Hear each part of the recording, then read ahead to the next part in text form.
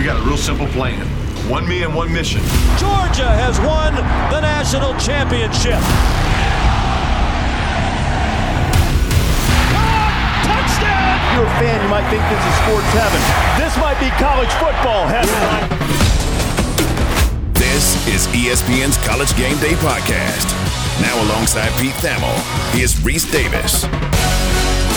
Texas is back. Or are they? Chapter 22. College Game Day gets a new family member, and that's really big news. And also plenty of picks coming up on this Friday edition of the College Game Day podcast for September 9th, 2022. College Game Day in Austin, Texas. Reese Davis, along with Pete Thamel and the great Bill Connolly, the only one who is mildly respectable in the picks so far. Bill's batting 500. Pete, you and I are going to be sent on a rehab assignment back down to the minor leagues and arm strain. Yeah. see if we can get the glutes going again or something, because we've been getting our tails kicked in week one. Anyway, Bill, we got a lot of things to talk about. I do want to talk some about the Pat McAfee decision, which it's phenomenal for College Game Day. But in terms of on the field, week one. You're handing out the Heisman every week because we never can start too early doing that. So who won the Heisman this week for you? The return. It's funny that this is a surprise, I think, but the returning starting quarterback of the defending national champions, I think, had the best week of last year, and it surprised people. Stetson Bennett was absurd. That whole offense was just so much fun to watch. They had Oregon leveraged in every wrong way possible for the first 7 drives of the game or whatever. It was a lot of fun, and he was pretty much perfect. So yeah, I decided this is something I did like 10 years ago. I played around with like a horse race kind of deal, and it was fun. It was the year where Geno Smith starts off like this and wins the Heisman for like 5 straight weeks, and then Johnny Manziel just very slowly reels him in. Thought it'd be fun to try it again. And right now, Bryce Young's up there, Caleb Williams is up there, but Stetson Bennett won the Heisman in week one, I say. You know what, hey, Pete, that brings to mind, one of our listeners reached out to me, heard us talking about Stetson earlier. I think I drew a comparison to perhaps Doug Flutie and, the fact that Doug Flutie owns a Batmobile. Maybe multiple Batmobiles, but I mean the actual Batmobile. But Bill already knows that because Bill is a loyal listener of this podcast, even when he's not a guest. So I'm sure you already knew that, Bill. Don't admit it if you didn't. Flutie's got a Batmobile, and we were saying, okay, what kind of superhero would Stetson Bennett be? What kind of superhero car would he have? But one of our listeners had a better idea. And again, I promise we're going to get to a lot of stuff, but let's quickly play this Stetson Bennett game. Would he start? He said we should go through, list some teams. Would he start there? Okay. All right. All right. So I'm going to, and I'll opine on this too, but I'll let Pete, you get the first swing, and then Bill, and then I'll go. Would Stetson Bennett be the starting quarterback at Clemson? Yes. Bill? Absolutely. I agree. Stetson Bennett would be the starting quarterback at Clemson. Would Stetson Bennett be the starting quarterback at Texas A&M? Yeah.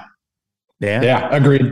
There's something to be said, just generally, to step back for a minute, for an offense that's energized, like an offense that's like to be, and it's an unquantifiable thing. I know we're here with Bill, who tries to quantify everything and does better than anyone doing it, but they're like an offense that is playing in concert with the proper maestro, with everything running smoothly, with taking what the defense gives you, moving the chains, mitigating mistakes, which really has been the evolution of Stetson Bennett, right? Like, I mean, there were self-destructive moments early, which is where the skepticism came from. So I really think like Texas A&M needs that as much as anything else. And those are the two of the more talented rosters who need someone to just, keep the trains moving on time.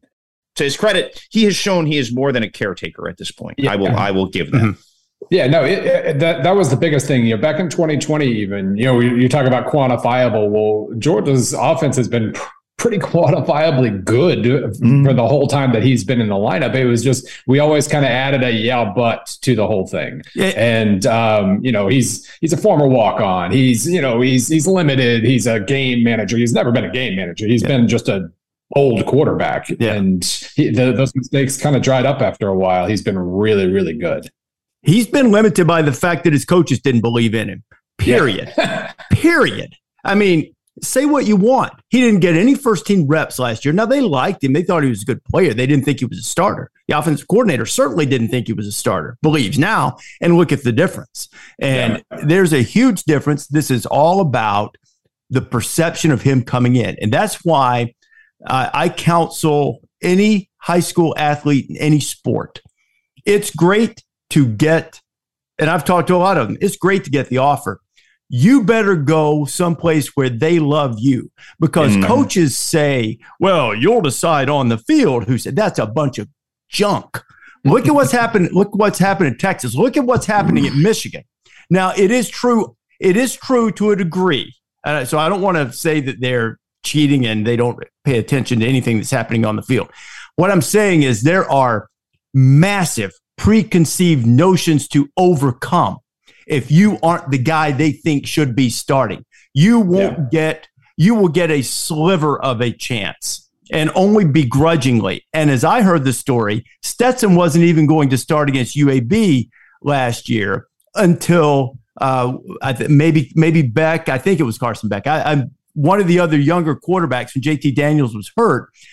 Didn't perform very well in practice that week, and Kirby sort of said, I think I can trust Stetson here to get us through this game. And he went out and threw 72 touchdown passes or something.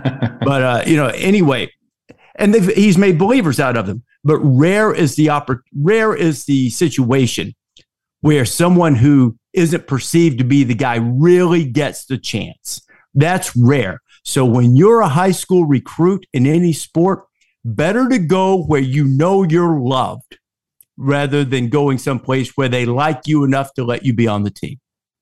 I firmly believe that. Okay, one more. Let's see. I've got one for you.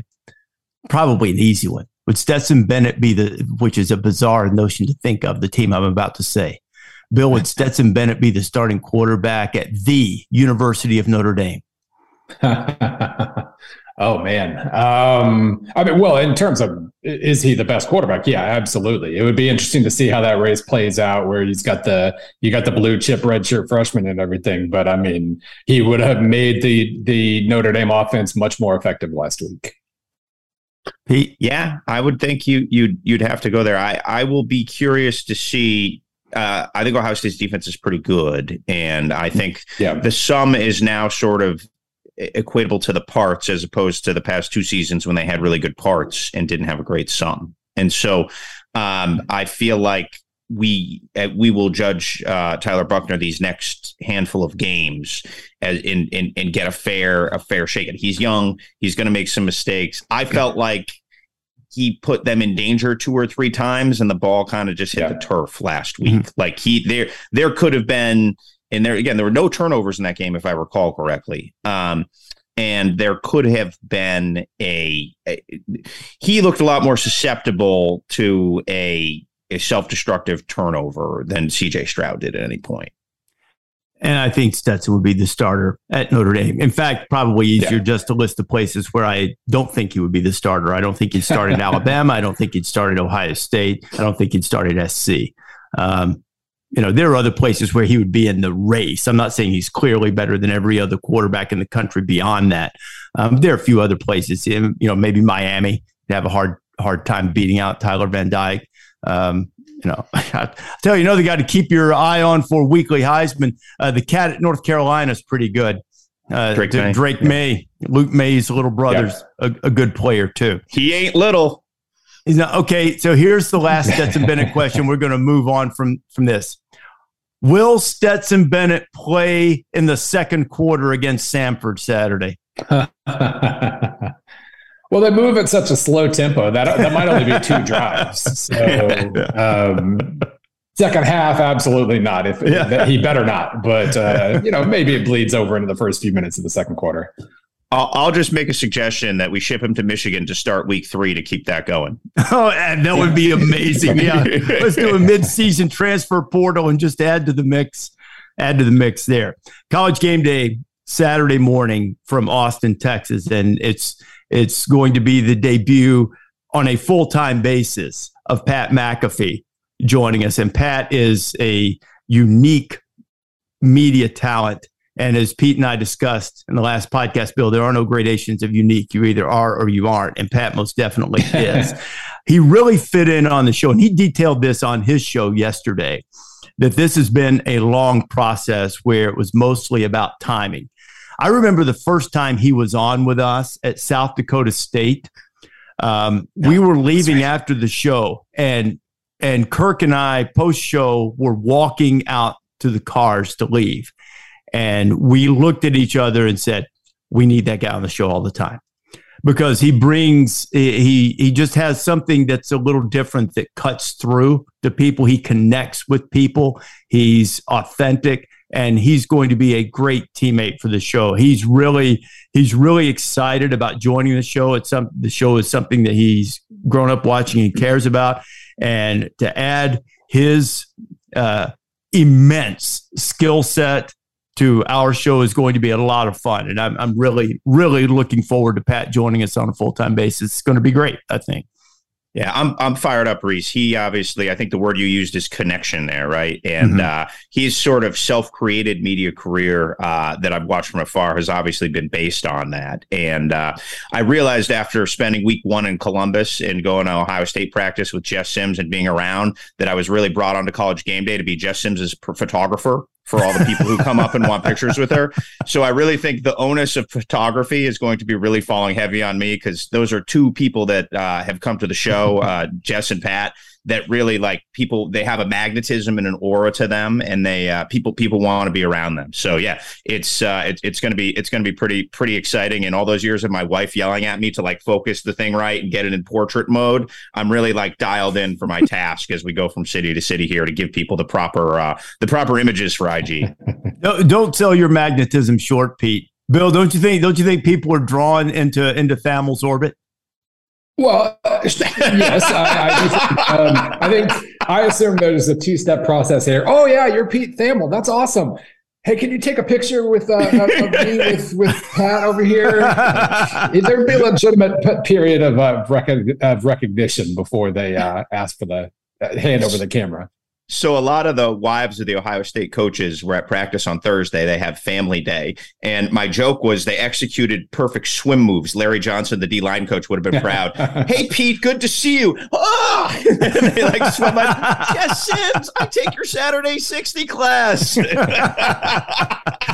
I felt like the worst left tackle in America, because it was just like, whoa, hey, nice to, oh, okay. Never sell yourself short, Pete, because right now the people watching our show on YouTube, they're very concerned about you. Could you hold up a newspaper to make sure that it's today, or right, being held hostage there? What is going on with your look? What's happening there? So I'm already in Austin. I came in early to do a one-on-one with Quinn Ewers on Wednesday, and I'm staying at the hotel, which is actually quite nice. I certainly would not be complaining. It's just it abuts another building behind me, and this is one of my pet peeves. It is a deskless hotel. This hotel is pretty swanky. I don't think a lot of people are coming to this hotel to work. So I have like a table that looks like it should be where you set your mini bar up for your happy hour. Like this is like where you put the Tito's, before you go down to one of these trendy Austin taco shops or whatever. And so I had a little, yes, it does look a little bit cave in Kabul behind me. I will admit that. And I apologize for those watching on YouTube. It's also pretty early in the morning. So I'm not an organic morning person, but I'm working on it. Hey, Bill, do you know Pete would have had a full desk in his hotel if Colt hadn't gotten hurt? I would take an inferior hotel for a good desk. Like if we're talking travel here, I feel like I like to sit at a desk. I get my notebook. I like to get all my stuff organized. Like I'm like anyway, that's I sit because I kind of lock in. Once I get there, and I get there on Thursdays, I'll lock in. I sit up on the bed. I sit up straight, and then spread everything out on the bed. Now, if I will admit, if we have a good desk, then I work at the desk. But absent a desk, I think even last week I didn't like the desk situation in Columbus. Great hotel, but the desk situation you couldn't really watch the game at the same time because it was like sitting in the front row of a movie theater. You know, you had to crane your neck straight up. So I didn't do that. I want to hear about the Quinn Ewers, so a little preview conversation. But the first thing I want to know was the car that got towed, the Aston Martin. I understand he's driving an Aston Martin. So it was not. I did some deep investigative reporting on this. It was only a Porsche.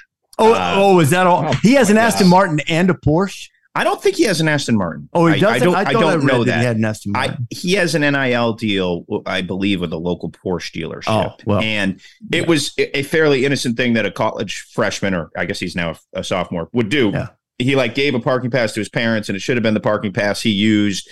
And I guess it got towed from a garage, which is hard to do, by the way. That's just the logistics of the logistics of that. So it didn't end up being that big of a deal. It was $200. It got towed to the softball field, which is, I guess, where they tow all the cars on Saturdays. And it ended up being pretty amusing, more than anything else. One of my friends jokes with me is he could have an NIL deal with the tow truck company by next week. So that has been the big kind of buzzy story in Austin this week. So I sat down with Quinn Wednesday afternoon, and I had talked to him on the phone before, and I'd met him briefly. I happened to be at Ohio State right when he got there doing a camp tour last summer. But I don't really know him, and I don't think anybody really knows Quinn Ewers in a way from our space. I think we know a lot about him, and he's very accidentally. He's certainly not one who wants to draw attention to himself. I will say that. He's a quieter guy.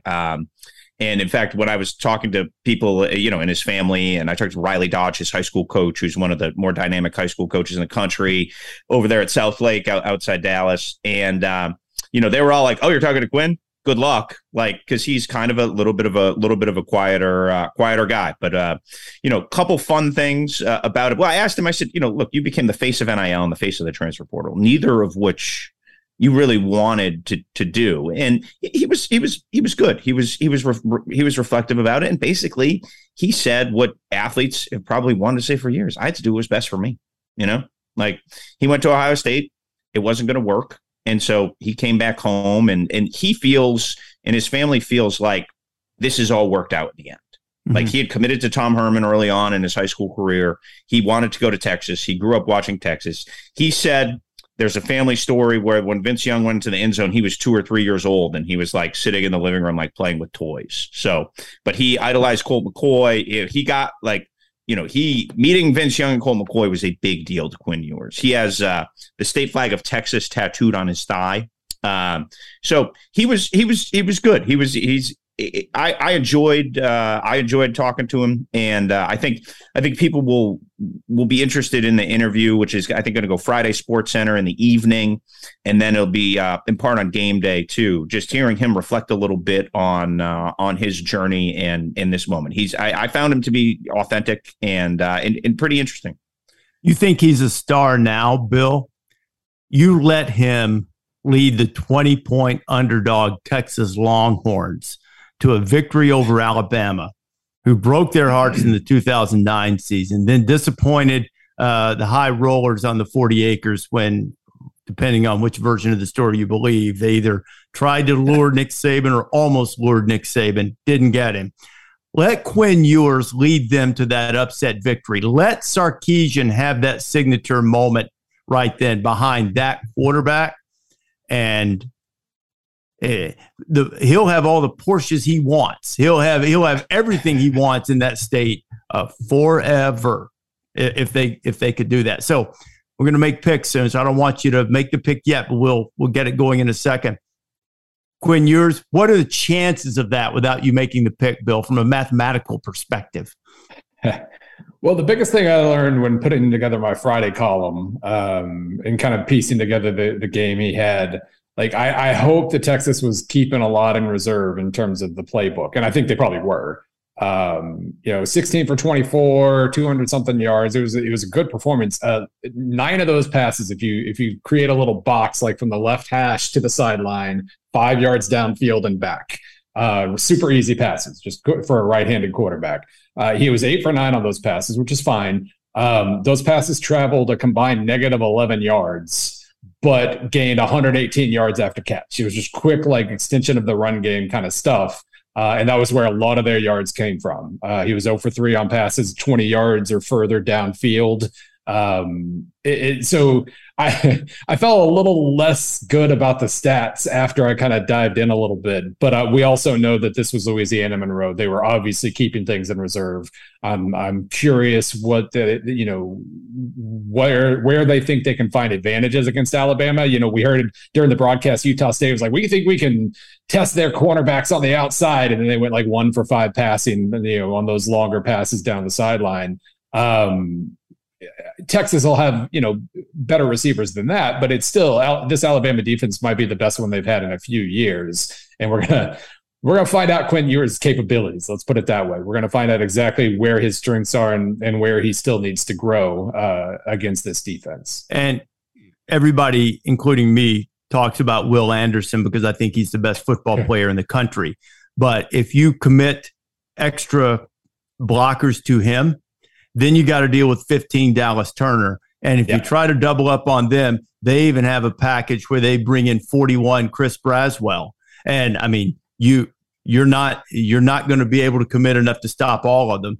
But it is a good plan to get the ball out of Ewers' hand fast and get it to Bijan Robinson, which is what Bijan has told him to do. He's like, when in doubt, check it right here. And he's a great yards after the catch guy. Hey, let's do some picks. Taylor, despite the fact, and as a fair warning to the people listening, surely our luck for Pete and me will change soon. But Bill's a 500 batter right now. Sarah is the one who's crushing it. She's got the best record of the bunch. But Taylor, you want to call out some games for us and have us make picks here on Friday? Certainly. Do we want to reveal these overall record? Why don't we just reveal the? Okay. Yeah. We need to own it. Yeah. Embrace the suck, as Fitz would say. And there's a lot of hugging. Last year I did a pick show with Kevin Nagandi and Joey Galloway, and they were not about to reveal their overall record. So I appreciate the transparency, guys. Look, here's the thing. Here's the thing about this, Taylor and Bill and Pete. It's a true false test, man. It's a true false test because you can be on the right side and something weird happens at the end. They either do or they don't cover. And, I'm not saying there's not skill to it. There is some skill to it. But look, I mean, it's a half point on Appalachian State if the guy doesn't decide to turn around the 2-point conversion. I'm on the right side of that, and right. There are a lot of those like that throughout. I think we learned that the men and women in the arid region who do their formulas to pick these are very good at their jobs. I'm reminded of that every year because I'm like, yeah. And I was like, what was oh, wow. Yeah, it's a hook again. Like, or midway through the fourth, it's like right there. And then there's weird ones where you're like, man, I would have thought Louisville was a 13-point favorite. And then you're like, nope. And they get the doors blown off. At the end of the day, as long, I want to be great in my picks on the podcast because we're all competitive. But as long as I knock off some big super dogs every now and then on the show on Saturday morning, and I'd like to thank Jed Fish and the great Jaden DeLora and Jacob Cowing for bringing me home with the outright win on Saturday against San Diego State. So, at least there's that. I always look for the positive somewhere along the line. Before we move on, there's one quick thing I want to mention. Now, twice a week on Tuesdays and Thursdays, the Mina Kimes Show featuring Lenny as a podcast hosted by ESPN NFL analyst Mina Kimes, reacting to the biggest games from the weekend. Every Tuesday, she'll highlight the winners and losers from the weekend with Dominique Foxworth. Then, later in the week, she'll be joined by different expert guests to preview the most intriguing games. That's the Mina Kimes Show featuring Lenny. Listen wherever you get your podcasts.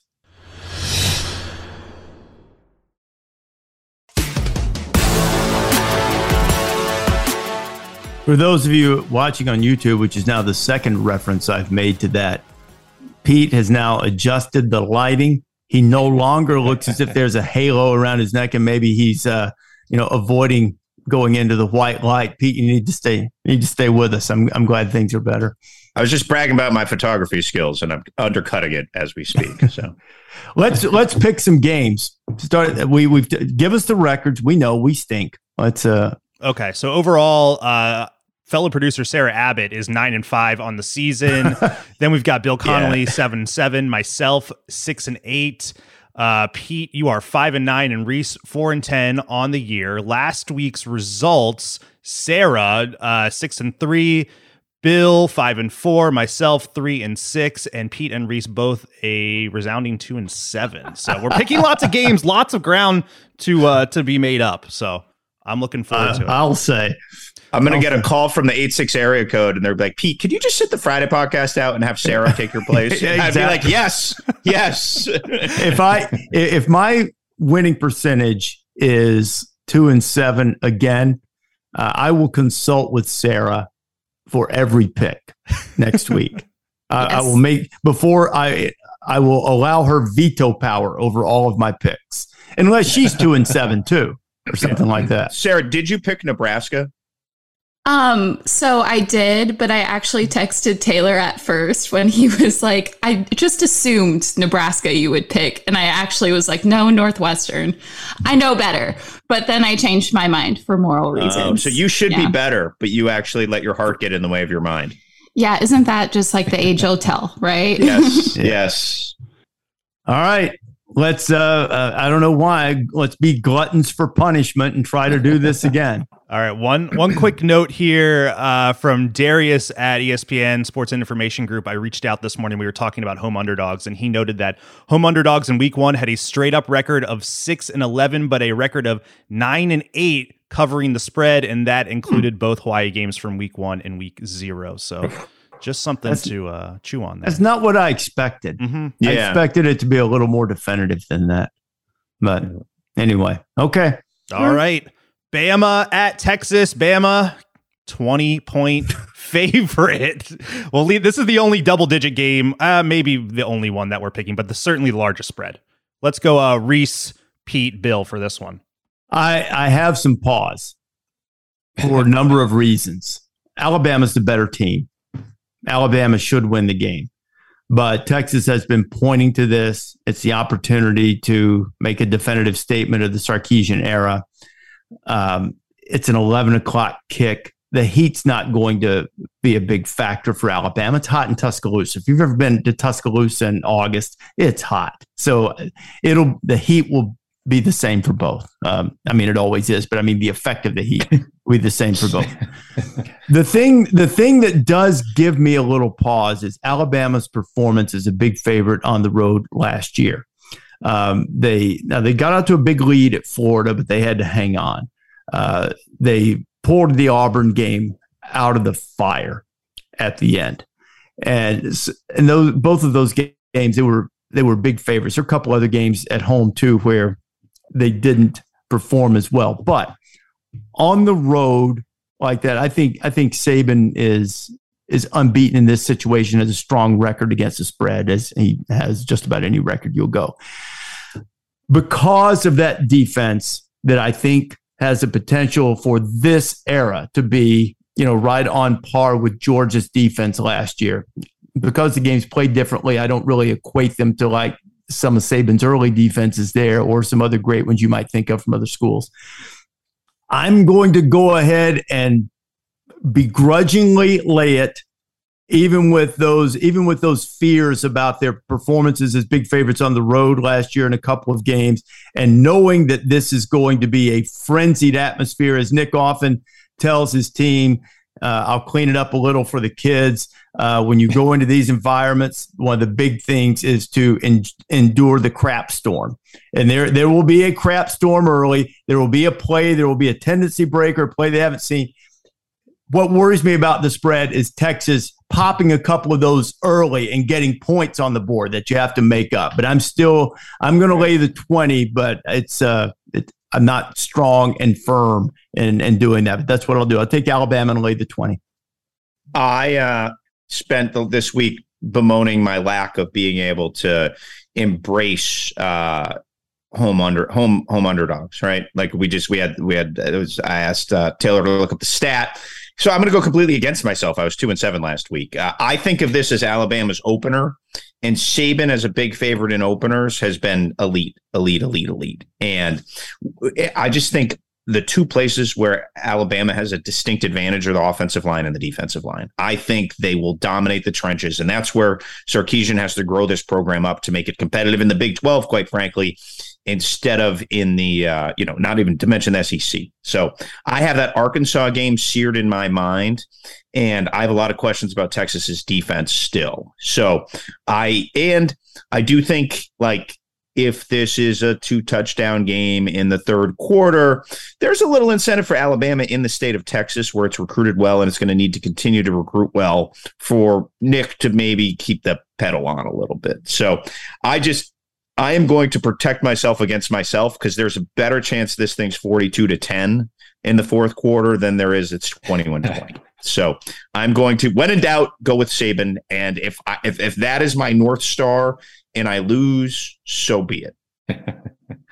So now I have to decide, do I clinch Texas covering by also going with Alabama and making it unanimous? Or Reese picked Texas, didn't he? No, I took Alabama. Oh, you did? Okay. Yeah. All right, sorry. Yeah. So if Texas covers, there is a path to creating some good logic here. So who beats Alabama? It's not necessarily, the most polished offenses in this and that. It's Stephen Garcia. It's Chad Kelly. It's the guys. Alabama does a great job of basically daring college quarterbacks to make passes that college quarterbacks can't make. But the guys who are like, yeah, I'm trying it. Those are the guys who beat Alabama and Saban. And Quinn Ewers has an arm that made him pretty much a perfect recruit in high school. So he has that capability, and we'll find out if he can,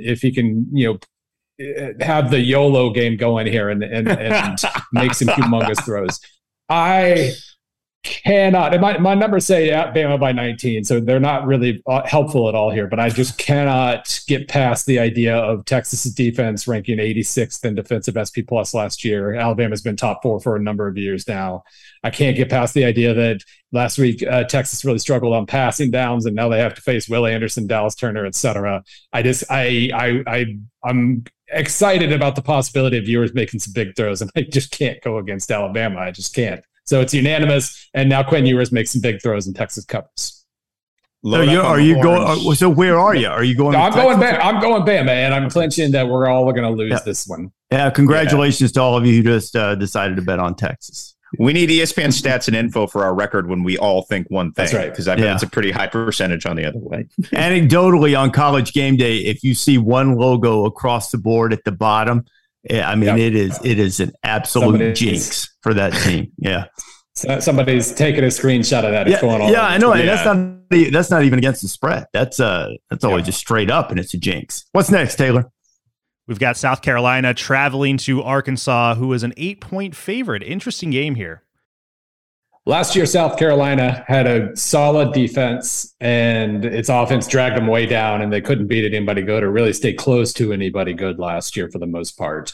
So this year, Spencer Rattler comes in, and it was basically the exact same story in week one. Defense was good. Offense was dreadfully inefficient. Rattler was under a lot of pressure. I think Arkansas has some secondary injuries, if I remember right. So like that, you could kind of talk yourself into, if he's able to buy time, then this one gets pretty high scoring and South Carolina keeps it close. But I think at this point, I trust Arkansas way more than I trust South Carolina. I agree. I want to believe that Sir Big Spur and the boys are going to roll in there and make it a great game. But the offense didn't get off to a great start last week, as you mentioned. And candidly, I thought Arkansas had an opportunity to make that margin of victory bigger against Cincinnati than it was. Missed some opportunities. Yeah. So all credit to Cincinnati. I mean, those dudes played their guts out Saturday. But I'll take Arkansas. That number, they put that number there to mess with your head for a reason. If it were much smaller, this would be easy. If it were bigger, I'd take South Carolina, but I'm going to go Arkansas and lay it. Well, it wouldn't be any fun if we all picked the same thing. I think one thing that Shane Beamer has brought to South Carolina has been competitive stamina. That's like a new phrase that we've heard. And again, they didn't go, march down and go toe to toe Georgia or anything. But I think in the games against mid-tier SEC competition, they showed well. I believe, correct me if I'm wrong, Bill, they had 2 special teams touchdowns. Is that right? Off block kicks? Yeah, I think so. Yeah. On Saturday. So they have found a way with a roster that didn't find a way under Will Muschamp. They have found a way with what they have now. They have stayed pretty solid across the lines, which is, I think, a place where Arkansas under Sam Pittman has been pretty good. So I think you can expect some improvement from Spencer Rattler and shake out some of those first game inefficiencies. And I think they go in and muck it up in Fayetteville. And if they don't win, they keep it they keep it close enough. And the other thing, Pete, on that is there might be a little bit of a hangover effect for Arkansas because that was a tough game last Saturday against Cincinnati. Next up, Taylor. Reese's Demolition Derby game of the week. I'm interested to hear which of those is your Demolition Derby game for this week. A couple weird lines here. Tennessee is a 6-point favorite going to Pitt. The disrespect for Pitt. Well, I'm going to take the home underdog because if anything we learned, it's to take the home underdog. Pitt went there and won last year. Pitt returns a majority of the people not named Kenny Pickett and Jordan Addison, meaning the people who are going to. Pitt is sound on both lines. They played Josh Heupel when he was at UCF in a series too, back to back, and played well. They are not going to be surprised by anything, by Forvert U that's going to come out of Tennessee. So I feel like there's a little bit of spirit in the Pitt fan base coming off that. I feel like it'll be better environment at the ketchup bottle than it normally is, and I think the Panthers are going to win outright. I have to go dismissive Bill Connolly. The outright kind of threw me. I'm impressed. I like that. I mean, look, if you're going to choose a home underdog, to lose by less than 7, you might as well, get the better line and pick them outright. I have to go with Tennessee just because my numbers have been insisting all off season that Tennessee is legit. And last weck they ended up underestimating Tennessee pretty dramatically. So I have no choice. I don't have to even think about this one. SP Plus has considered Tennessee a borderline top 10 team this year. And if they're a borderline top 10 team this year, Pitt gave up a few more big plays than I was expecting them to last week against West Virginia. And Tennessee will just destroy you with big plays if you give them the opportunity. So really curious about the other matchup. Pitt, when Pitt has the ball, we'll find out what we need to about Tennessee's defense. I think Tennessee just scores a ton of points and ends up covering. I think it'll be a high-scoring game as well. I think Tennessee is going to win the game, but I'm not going to fall into the trap of taking way too many favorites. So I think Pitt's defense regarding the big plays schematically, Narduzzi historically, can create some miscues, even though Hooker's been great at avoiding those.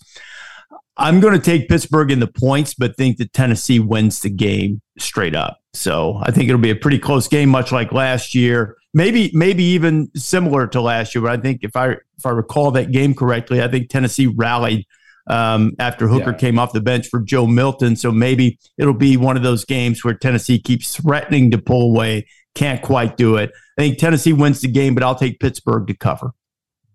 Bill, you're going to get an angry phone call from Pat Narduzzi. He dressed down Scott Van Pelt last week, so be careful for that. I'm fine. That's cool. He's I mean, by the way, what was that about? But somebody, I don't even know who said it, but there was one of the ticket brokers gave a stat, and it was relayed, and then Pat got all mad about it. I mean, we said what it was, at least on our show. We said, it's like probably between 60-40 and 65-35, I don't know why. Who knows? These guys get mad about stuff. Okay, go ahead. Just roll by eyes at him. It's like, come on, man. Manufactured adversity. They manufacture adversity. But you know what? Anything that Narduzzi might have gotten mad about that makes you go, come on, man, was offset and mitigated and forgiven because of his brilliance wearing the mic on the pregame show on game day. He was phenomenal, as good as it gets. So, even if I was like, come on, man, with the thing with Scott, after his performance pregame, I'm like, all right, that's a win. All right, go ahead. That's a little inside baseball stuff, I guess. Houston is going anywhere and everywhere in Texas for a game. They're headed to Lubbock, and the Red Raiders, a 3-point favorite. Let's go Reese, Pete, Bill for this one. Only 2 teams beat Houston last year. Cincinnati, Texas Tech. Houston squandered that game a year ago. Tyler Shuck out for Texas Tech, but Donovan Smith played really well in relief, albeit against Murray State. There used to be a stat about teams coming off multiple overtime games really struggling in the next outing. I'm going to, boy, this is a tough one. I'm going to ride the Houston bandwagon one more time, although the early performance against UTSA, who I know is a good team, I'd sort of had Houston pegged as the team I thought was going to be the best out of the group of 5. I know Pete likes BYU, and I do too. I like them as well. I had cause for not believing that watching the first game, but I'm going to stick with Houston at least this week. And since the spread's so small, I'll take the Cougars. I'm going to listen to myself. I think that's probably it's me, right? It's my turn. Yep. Okay, I don't want to jump you, Bill. I feel like Texas Tech and the team Matt Wells left behind is just talented. Like, I think they're good. I think they're good at receiver. And I feel like Donovan Smith, people in that program have felt like he's better than Tyler Shuck. So I don't feel like that is a huge drop off. And I think some of the knee jerk instinct is going to be, oh, their quarterback's hurt. They're going to, and it's a little weird. They're favored over Houston because people perceive Houston better. So Lubbock is a funky place to play. I've just seen more weird lines there and more like mediocre Big 12 early good season vibes go die there in Lubbock. So I'm going to listen to myself and take the home. Well, they're home favorite. They're not a home underdog, right? Yes. Yeah, they're home favorite. Yeah, I'm just going to take the home team. I think that there's enough good juju in that Tech program right now where they can figure out a way to beat the Coug. Yeah, I agree. Donovan Smith is really good. Like, if he wasn't as good as Tyler Shuck, it was 1% worse, and they had a really good situation there. So this is great podcast fodder here. I'm going to talk about a measure I follow each week. It's called post-game win expectancy. I love that. It's basically all the stuff that goes into my SP Plus ratings, all the predictive stuff, success rates and whatnot. Basically just, the post-game win expectancy takes all those stats, tosses them into the air, and basically says, well, if you look at the stats from this game, you would have expected to win X% of the time. There was one extremely unlikely loss or win last week, and it was Houston. Houston's post-game win expectancy against UTSA was 4%. Basically, 1 out of 25 chance there that Clayton Tune takes that many sacks, the offense stinks for that long, and UTSA does all the damage they do, and then Houston still figures out a way to win. It was extremely unlikely, and I think Texas Tech is better than UTSA, so I'm going with Tech right here. I do think Donovan Smith is solid. I obviously no reason to trust the Texas Tech defense just yet, although I think it's more talented than it's been in a while. But I think Texas Tech with Zach Kitley and all that other stuff, I think they have too much to offer here.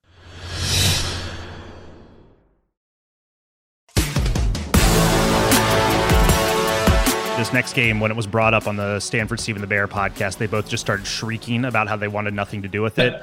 Iowa State going to Iowa, and Iowa's a 3.5-point favorite. What's the over-under? It's a great question. That 9, 40 or 41. I think. Is it double figures? Yeah. I'll pick sixes count. Okay, I'll go first here. I don't know who you said, Taylor, but I'm going to jump on this one. Iowa, because there's no O, just I-wa. Iowa owns the Cyclones. And there is no reason after that awful offensive performance last week to pick Iowa to beat anybody. But until I see it, I will take the Hawkeyes over the Cyclones. Until I see the Cyclones do it, I will take the Hawkeyes against them every time, because they can find a way to snatch defeat from the jaws of victory when they see those black and gold helmets across the way. When they see that Herky Hawkeye on the headgear, they step back. And until I see it, I will assume that Riley Moss has a pick six and Jack Campbell takes a ball away from somebody and goes in and scores, and that Iowa State muffs 3 punts when they have an opportunity to win the game. It's in their head, and I need to see the breakthrough. If they break through this year or any other year, they will beat them by 1,000. It won't be one of these 1 or 2 point games whenever. And look, Matt Campbell's a great coach. They've done a great job with the program, and probably they'll break through someday. Maybe it's Saturday. If they do, it won't be close. They will smash them and take out like a half decade plus of frustration. But until I see it, horrible offense and all, I'll go with the Hawkeyes. Just last year, Iowa gained like 160 yards and won by 10 against Iowa State. I called that game. The self-destruction was remarkable. No, everything about this game is just bait. There's absolutely no reason to think Iowa scores even 10 points without a couple of return scores. There's absolutely no reason to think that, just looking at what Hunter Dekkers did, everything we've heard about Hunter Dekkers, it feels like this is a great opportunity for him to really kind of shine and prove that the hype that was coming out of Ames was real. Like, this is all just perfectly set up for everybody to assume Iowa State wins by 17 and gets the monkey off their back, and then Iowa says ha ha ha and wins 13-0 or something. So I'm gonna give Pete. I'm gonna make sure that Pete has an open floor here. I'm gonna step on the rake again. This is we're gonna go. I'm gonna take the same logic Reese did, but do the opposite and basically just guess. I'm gonna keep guessing Iowa State until it actually happens. I'm gonna go against every impulse I have and say that Iowa State covers. What did your number say, Bill? Or did the numbers reject it because they just didn't want to be computed into what Iowa did last week? Somehow the numbers project that both teams are going to score in the 20s, which, if you ever want to doubt math, I think this is a pretty good opportunity for it. But it says basically Iowa by 2.7. So it's, again, really, really close to the line. It's not a lot of help. And the floor is yours, I guess. You can go. There's not going to be a unanimous pick here. Yeah, pass the rake because I would like to step on it as well. I just feel like Hunter Dekkers, to say Hunter Dekkers is better than Brock Purdy is ridiculous, right? Brock Purdy could be the best quarterback in Iowa State history, and Hunter Dekkers has played, 10 minutes, right? I do think that there is a feeling around the Iowa State program that Hunter Dekkers has it. He went out and again, it was against an inferior opponent to open the season, but he went out and it was 33-yard pass to Xavier Hutchinson, 33-yard touchdown pass to Xavier Hutchinson, 8-yard touchdown pass to Xavier Hutchinson. He went out and, quite frankly, didn't flinch. Now it's gonna be a whole lot different than Jack Campbell bearing in on him on Saturday in a hostile environment. But I just go back to Iowa has 2 scholarship wide receivers available on Saturday. And that's something to watch if you are going to invest in this game, some of their health situations at wide receiver. But I just think there's a little bit of an element of dynamism with Iowa State that Iowa just frankly doesn't have right now. So absent some more special teams magic, I am going to take the Cyclones to get off the hex. Did you guys see that move Jarrell Brock made on the sidelines? On one of his on a run set, unbelievable. Yes, start and stop on the left sideline, amazing. What do we got, Taylor? Next game, Kentucky going to Florida. The Gators a 6-point favorite. Let's go Pete, Bill. Actually, let's go Reese, Pete, Bill. I've got to believe that game took a lot out of Florida. I'm not as high on Kentucky as some are. And Anthony Richardson is a dude who elevates everybody. Kentucky's going to have to keep them out of the red zone because if they get specifically inside the 10, going to have to keep them out of goal to go because if they get there, they're going to score. And Florida, I mean.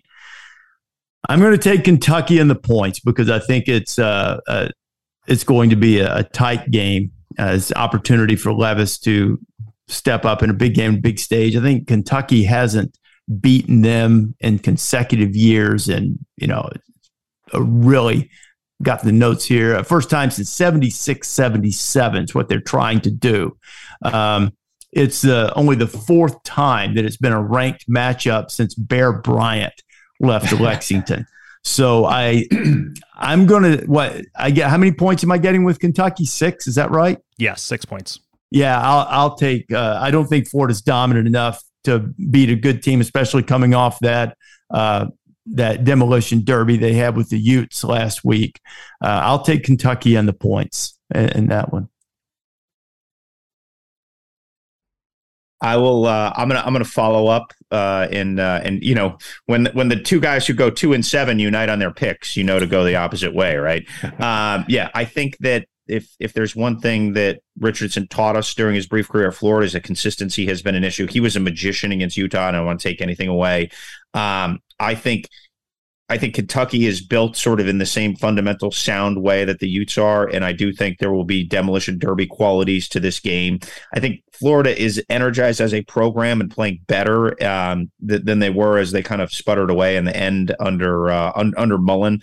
But to see them get back up for this game is going to be a challenge for a program that hit a little bit of a lull, especially towards the end of last season. So I'm going to take the Wildcats with some points, and I expect this to be a little bit of every NFL scout in the country is going to be there, right? Because these are two quarterbacks who could end up in the top 5.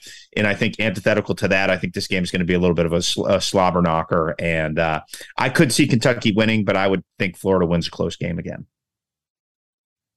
I reluctantly make this one unanimous. I do think this is one where my numbers actually disagree with the line a decent amount. They have Florida by 0.4, just a straight up toss up basically. And so that gives me, I know Kentucky's still, playing coy with some suspensions, and Chris Rodriguez is not on the depth chart, but Mark Stoops is trying to go out of his way not to say that he won't play.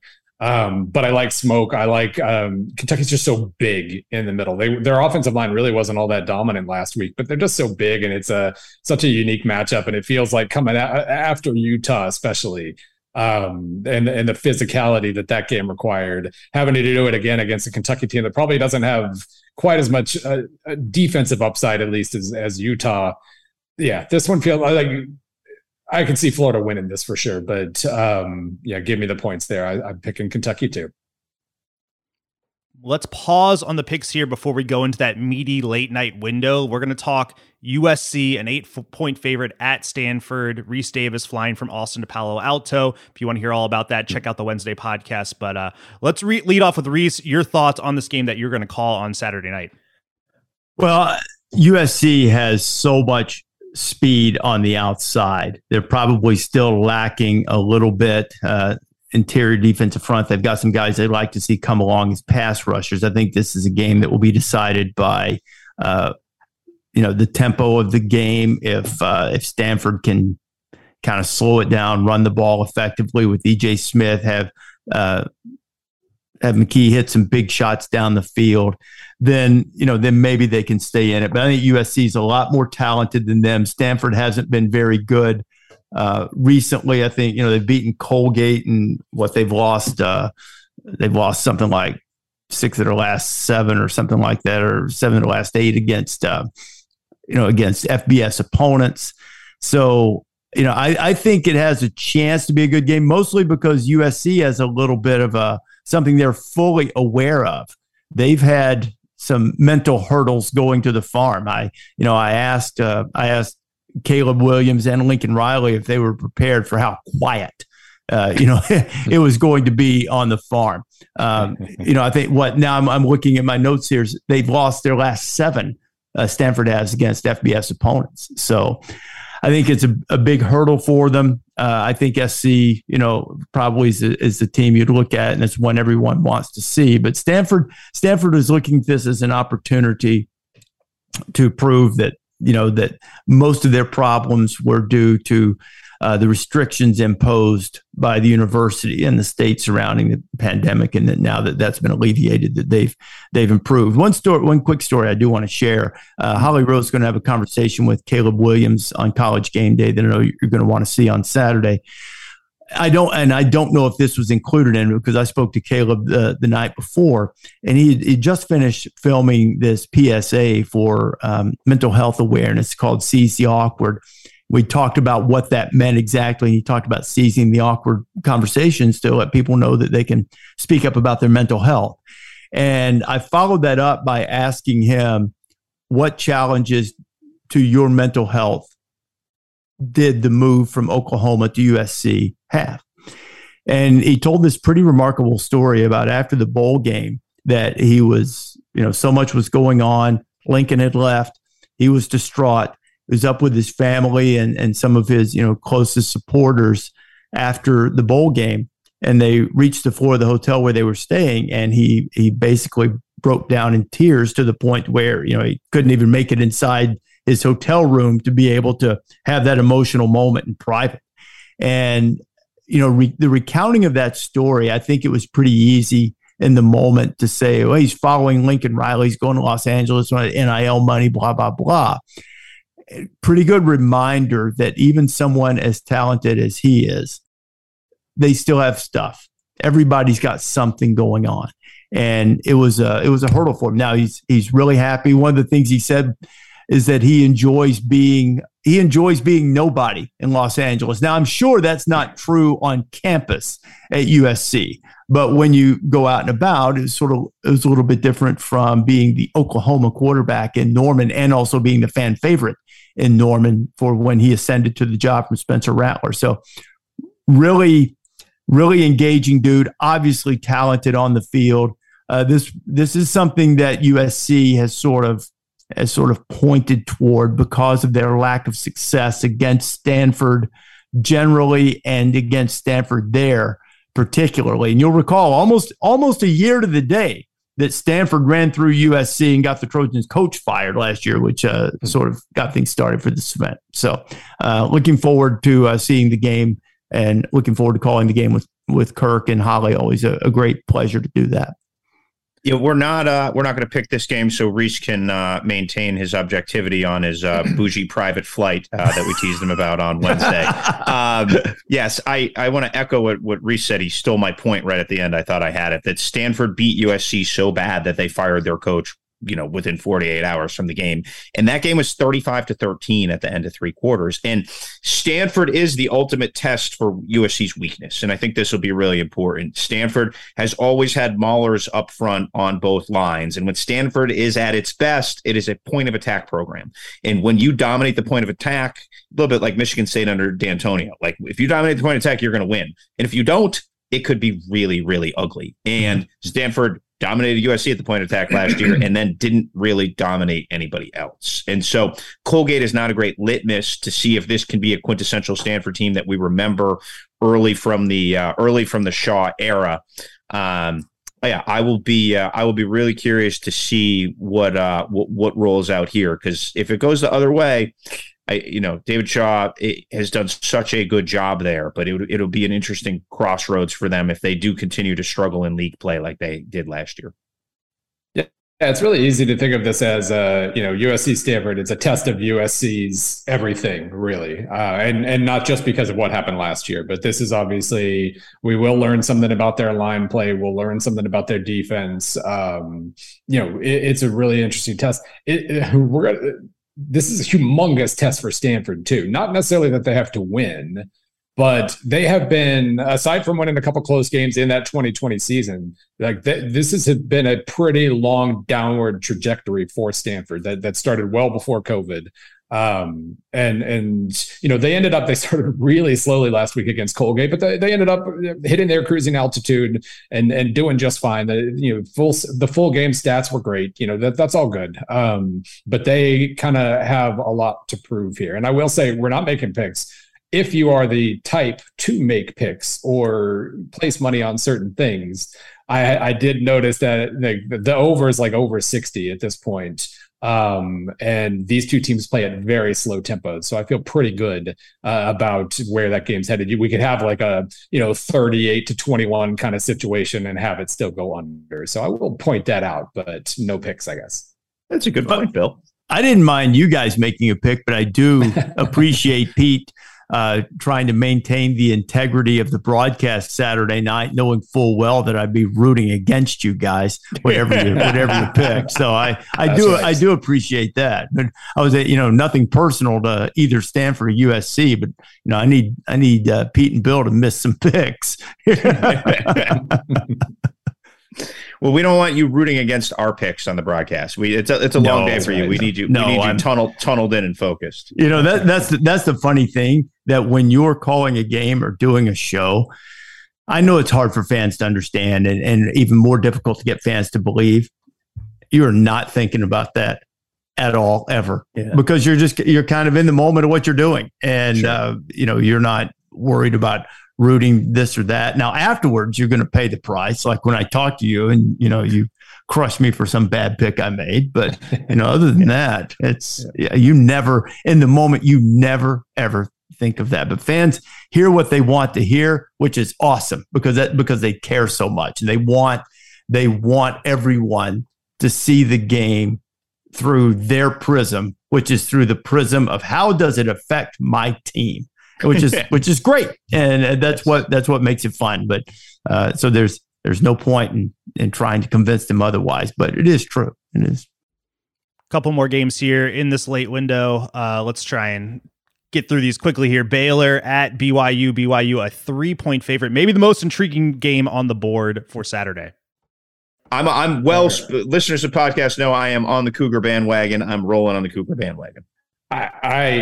I love this game so much. This really is kind of a styles make fights kind of deal. And this should be really, it's kind of interesting because, both of these teams, it's really easy to immediately start talking about their line play. Baylor's offensive line is ridiculously experienced and very good. Their defensive line is probably better.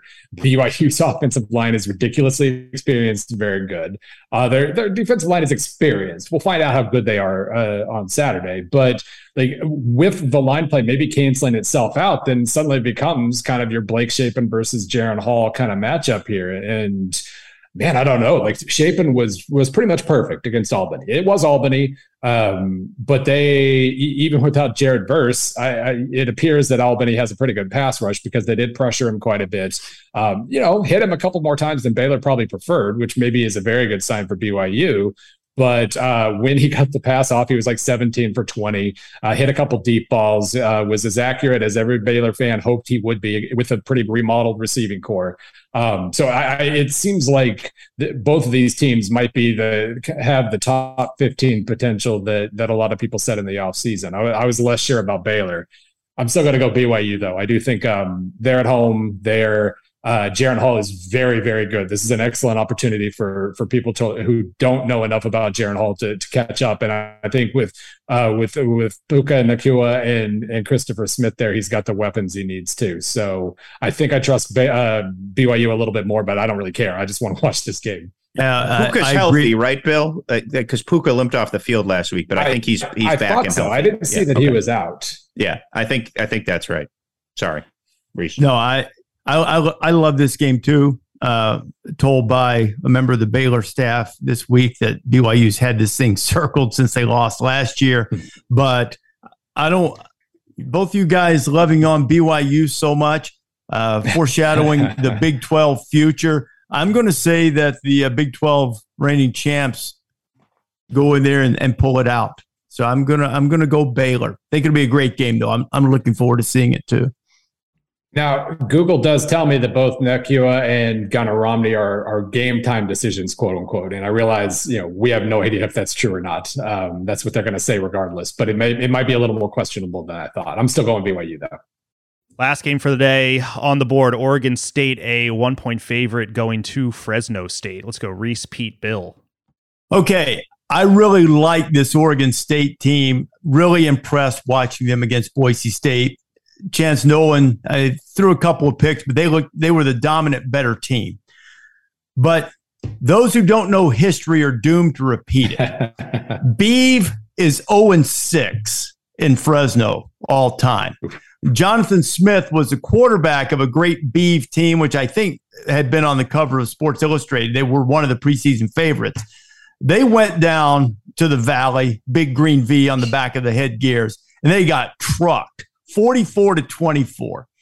I really like Oregon State, but I think it's still going to be really hot there.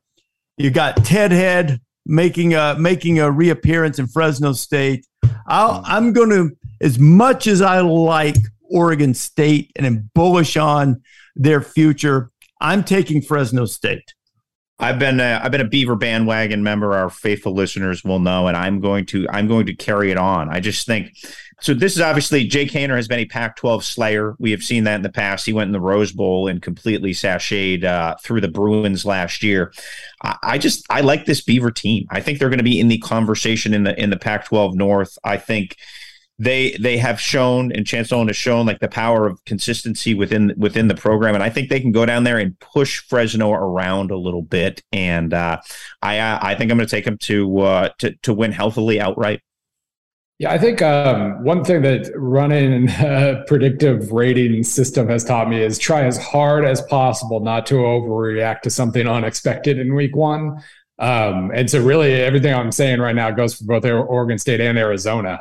Both of them looked much better than I expected them to look. I thought Oregon State would have a good chance of beating Boise State. Didn't expect them to be up 17-0 in about 20 minutes. And the only reason it was 17-0 and not worse, I think they lost a fumble in there that kind of, that kept them from scoring again. But after that, after the 17-0, reality kind of settled in and they were pretty even from that point forward. And, they win 34-17. It was a lovely game.